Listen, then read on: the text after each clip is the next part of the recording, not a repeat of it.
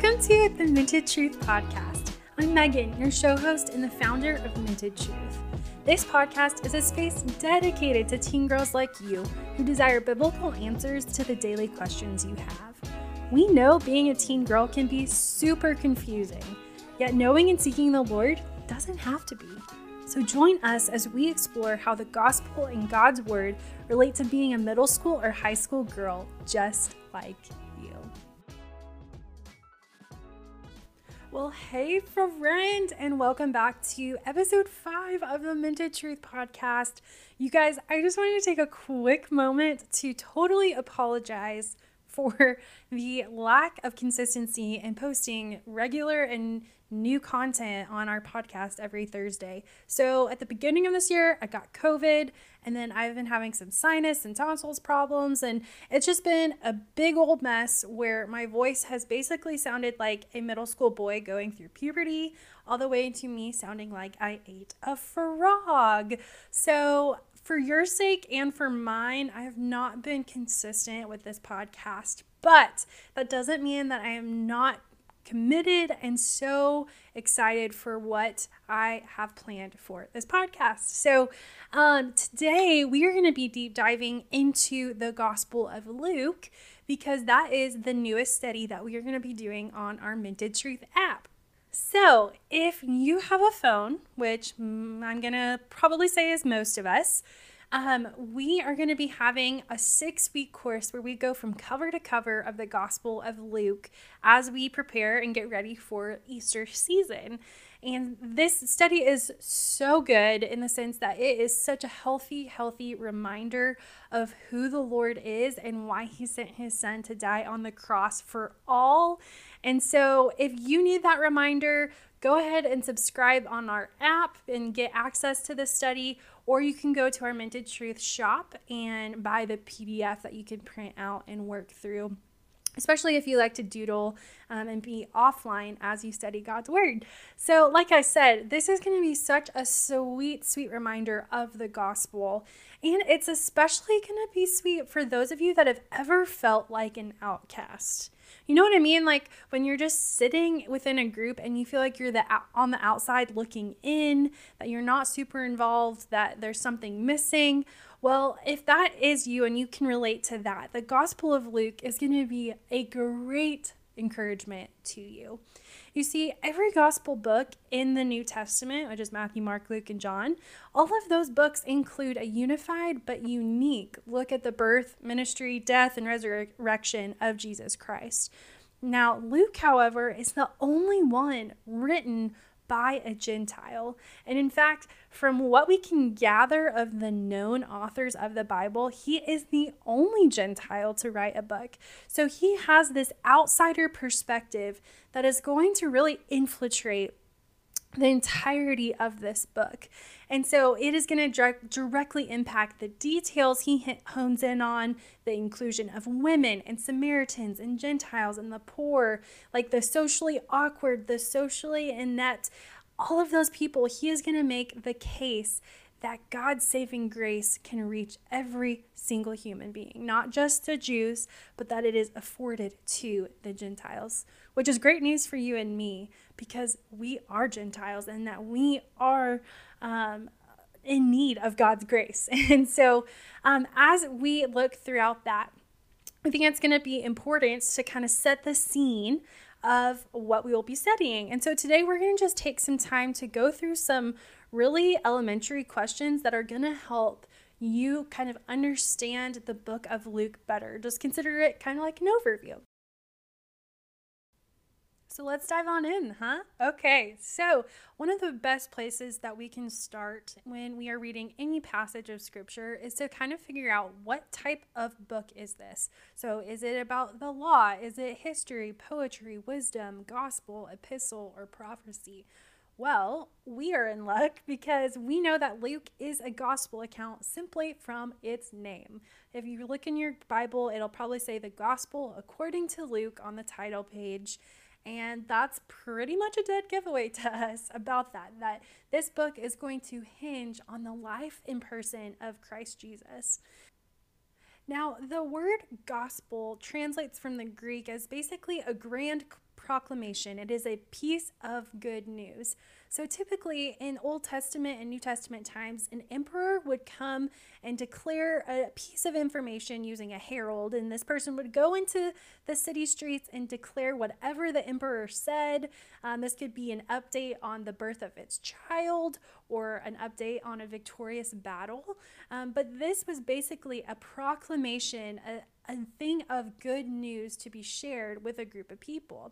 So we as believers are lucky that today we have a written account of the best news ever from over 2,000 years ago.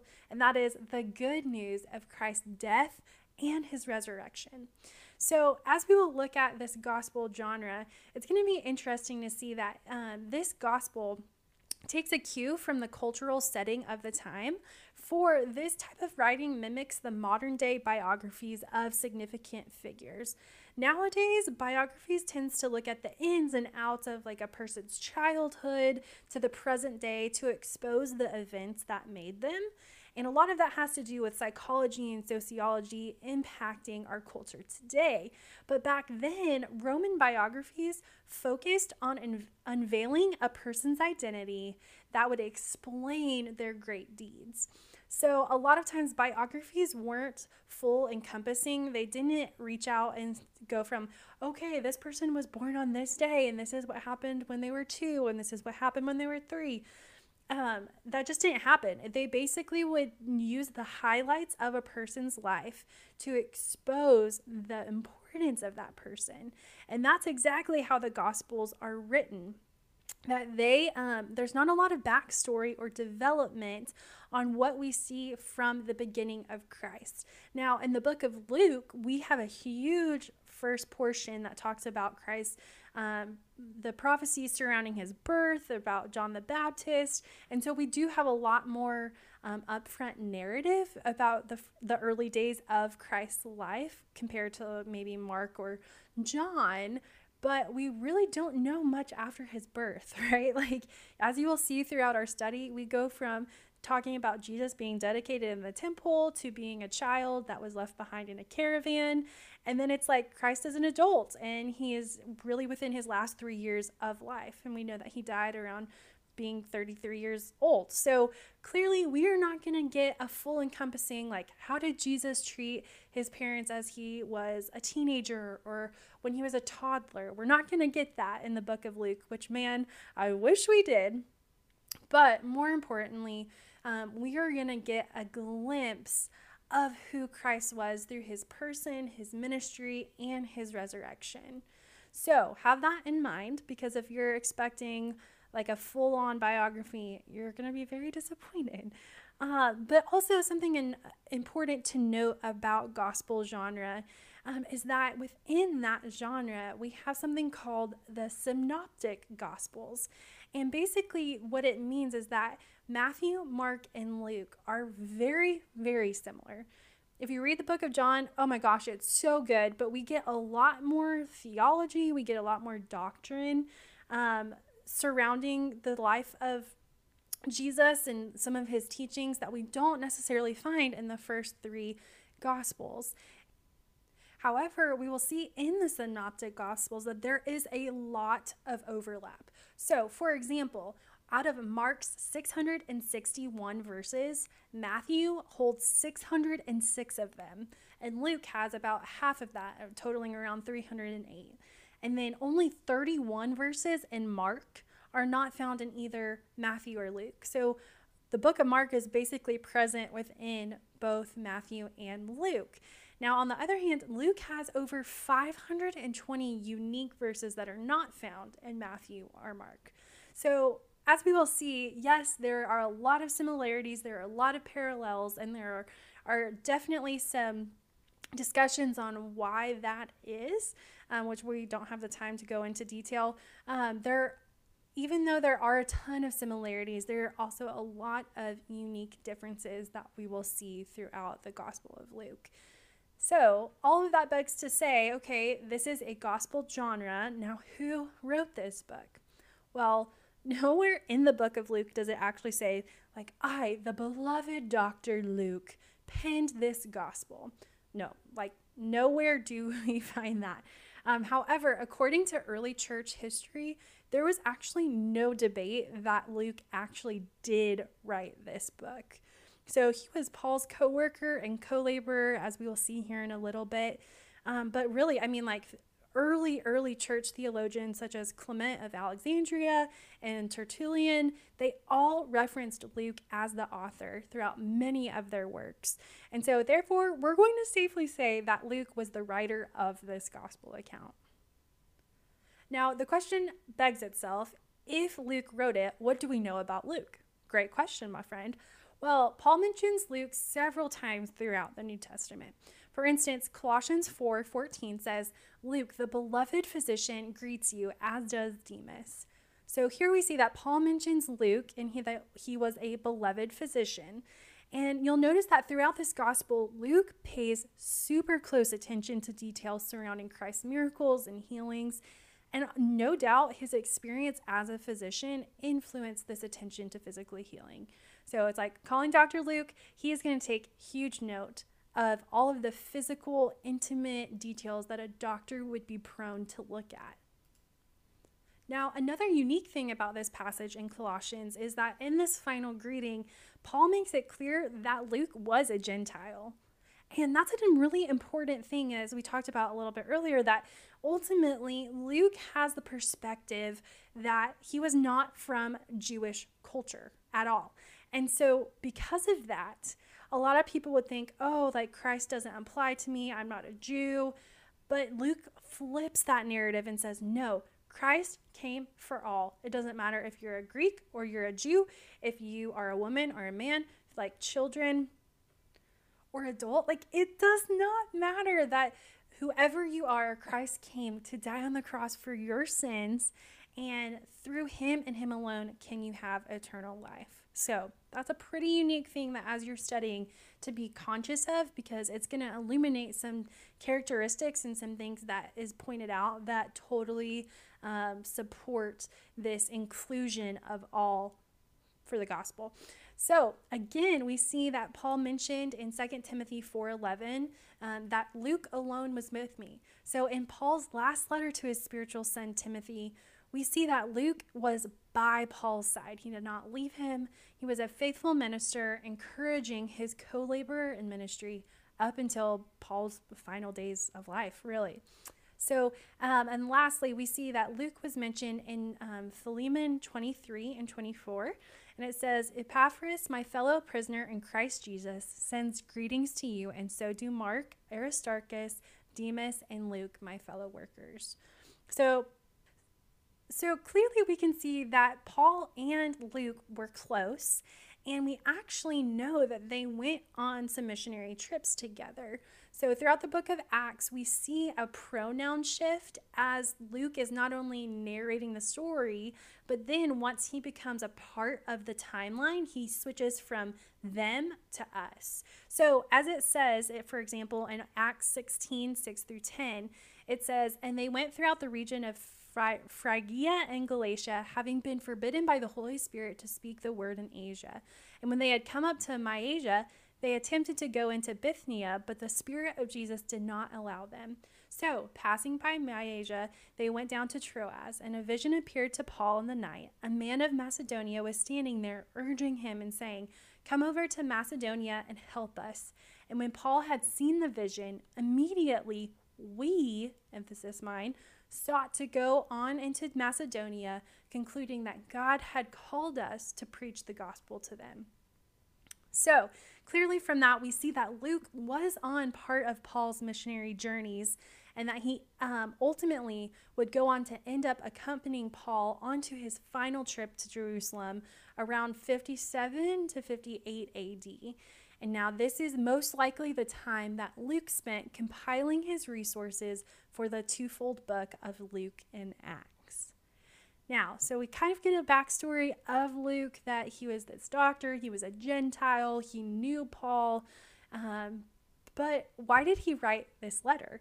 Well, the intended audience for this is to a man named Theophilus, and we see that in both the opening for Luke and for Acts, Luke mentions this guy. And this name simply means a friend of God or beloved by God, which, what a good name. Oh, my word. And so many scholars agree from the context clues found within these books that this was a Roman with high social status that was most likely a wealthy believer in Jesus. And we see in verse 2 that it talks about the things that have been accomplished among us. So here Luke is referencing a co-laborer, that this is somebody that it has something in common with him, and that's most likely his faith. Now, others believe that this letter was written possibly as a kind of like a trial testimony for Paul's court appearance before Caesar. At the end of his life, he had to go before Caesar. And so something that Luke compiled and did all of this research to show this is who Christ Jesus is, and this is what the church has done in response to who he says he has been and has shown us he has been. And therefore, this is the life that Paul has lived. We don't know that for 100% sure, but ultimately we do know that the audience did involve a man named Theophilus.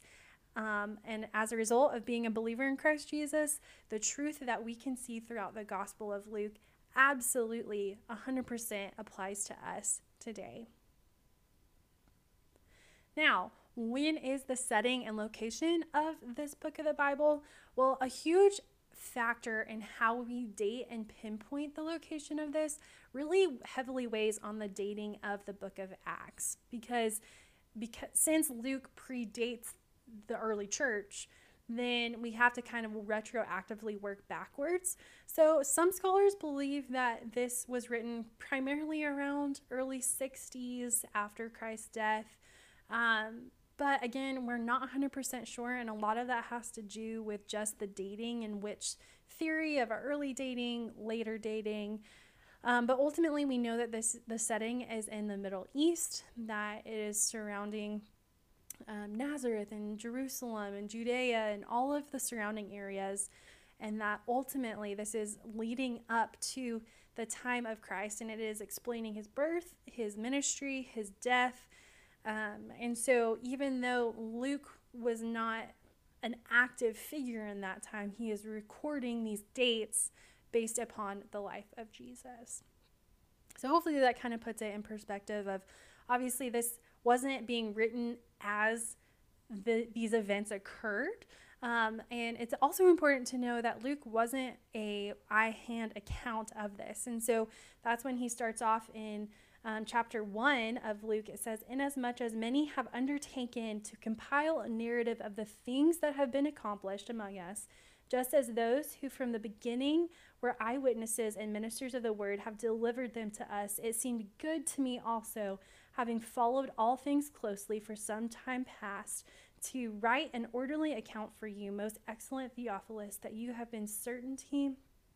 may have certainty concerning the things you have been taught."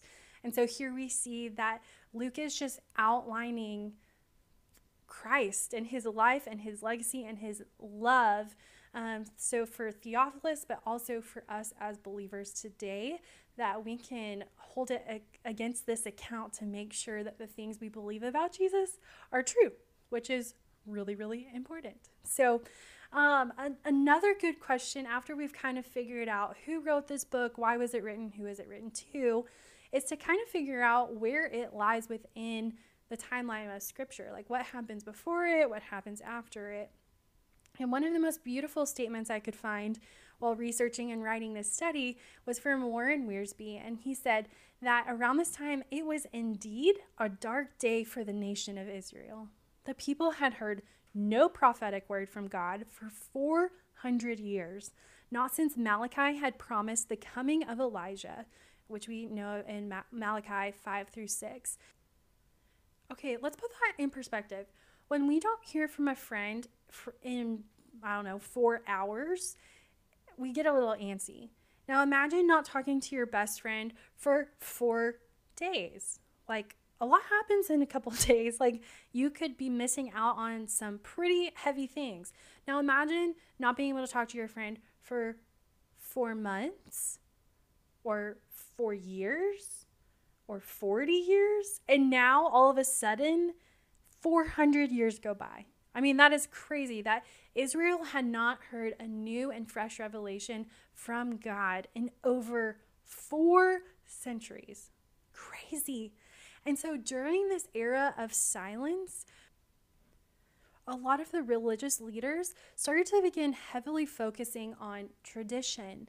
And this kind of created the Pharisees that ruled out of such legalism that they had created their own rules, their own functions, and that wasn't right, but that is how it became. And so in this time period, not only were the Jews heavily burdening the Israelites, they also had an exterior enemy that additionally, like Herod the Great, ruled over the Jews during the Hasmonean dynasty. And this man was a vicious man, y'all. Like, he murdered several of his family members. And under this harsh dictator of a king is when God decided to interject his son into the world's timeline to save believers from their sin. I mean, it could not have come at a sweeter, more perfect timeline in world history for Jesus to swoop in to the earth's history and redeem the world. I mean, man, mind blown.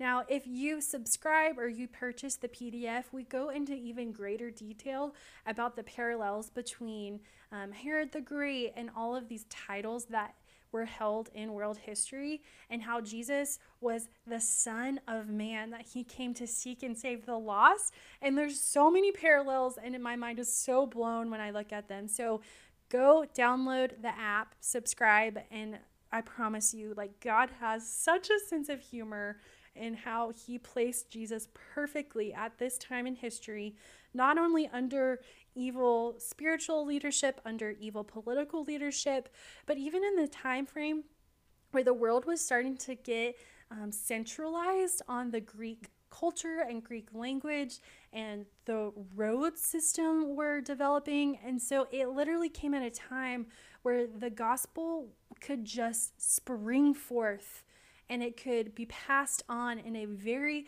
streamlined and a very centralized way. I mean, it is beautiful how God orchestrated that. Only he could do that. So as we will see through the newest revelation of Christ Jesus, then once he dies and then resurrects from the grave and ascends into heaven, the early church is formed, and that's where we would pick up in the book of Acts, and the early church has been set. So yeah, this is a very pivotal part of the scripture's timeline, of Earth's timeline, of everything. I mean, this book hinges on who Jesus is and what he did and what he accomplished on the cross. So it's kind of a big deal. It's kind of important that we figure this out. But literally everything leading up to this point was pointing towards Jesus, and everything after this point is going to continue to point back to who he was. So last but not least, what is the central theme of Luke? Well, we kind of just mentioned that basically all of this book is going to stress the blessings of the salvation that Christ alone brings. So we're going to see this in like a physical salvation, that Jesus constantly was healing people from disease. He was liberating them from demonic control. He was restoring life to the dead and rescuing from disaster. I mean, time and time again, you will see how Christ physically saved, redeemed, healed those in his path.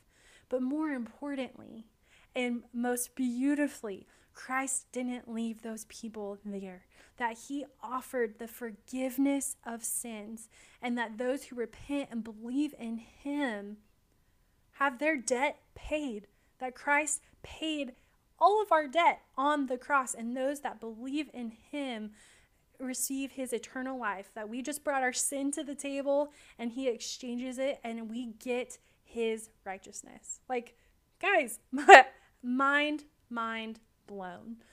And so ultimately, we will see those themes kind of break down over 4 main plot points, if you will. And so the first is we're going to see that Christ's birth, his childhood, baptism, and temptation kind of lead us into his time that he journeys throughout Galilee. And that's kind of between Luke 4 and Luke 9. And then we're going to see Christ's journey to Jerusalem in chapters 9 through 19. And then Christ's ministry in Jerusalem. And that'll be chapters mid-19 through the end of the book. So friends, I hope that this gives you kind of a loose and general idea and overview over this book. And like I said, if you have ever felt like an outcast, this book will make you not feel like one. Because literally in a time where women were not valued, where children were not valued, where outsiders were not valued, Christ flipped the script and said, no, you value because you are made in my image. I came to die for you. And so as a result, we get to see a gospel that outlines that Gentiles are included in God's salvation plan, that women, children, social outcasts are included. We see the theme of prayer. So many people praying, of Christ praying on our behalf. We see the joy of the Holy Spirit woven into this story. And most importantly, we get the good news of great joy, that Jesus loves us enough to give us eternal life. Well, friend, my ultimate prayer is that you will dive into the Gospel of Luke and that you will let the Holy Spirit radically change your heart, your mind, your life, because you know the good news of Jesus. So, like I mentioned earlier, if you are interested in doing this study, go and download our Minted Truth app. It's available on all phones. And once you download it, become a subscriber. You'll get access to this 6-week study. Or if you would rather do a PDF, you can buy a PDF on our website, and that's for those that are not subscribers. If you are a subscriber, the PDF of this Bible study will be on the app for free. However you want to study, get involved, add a friend in to study with you, and let the Lord radically remind you of who He is this Easter season. Friend, know you are loved.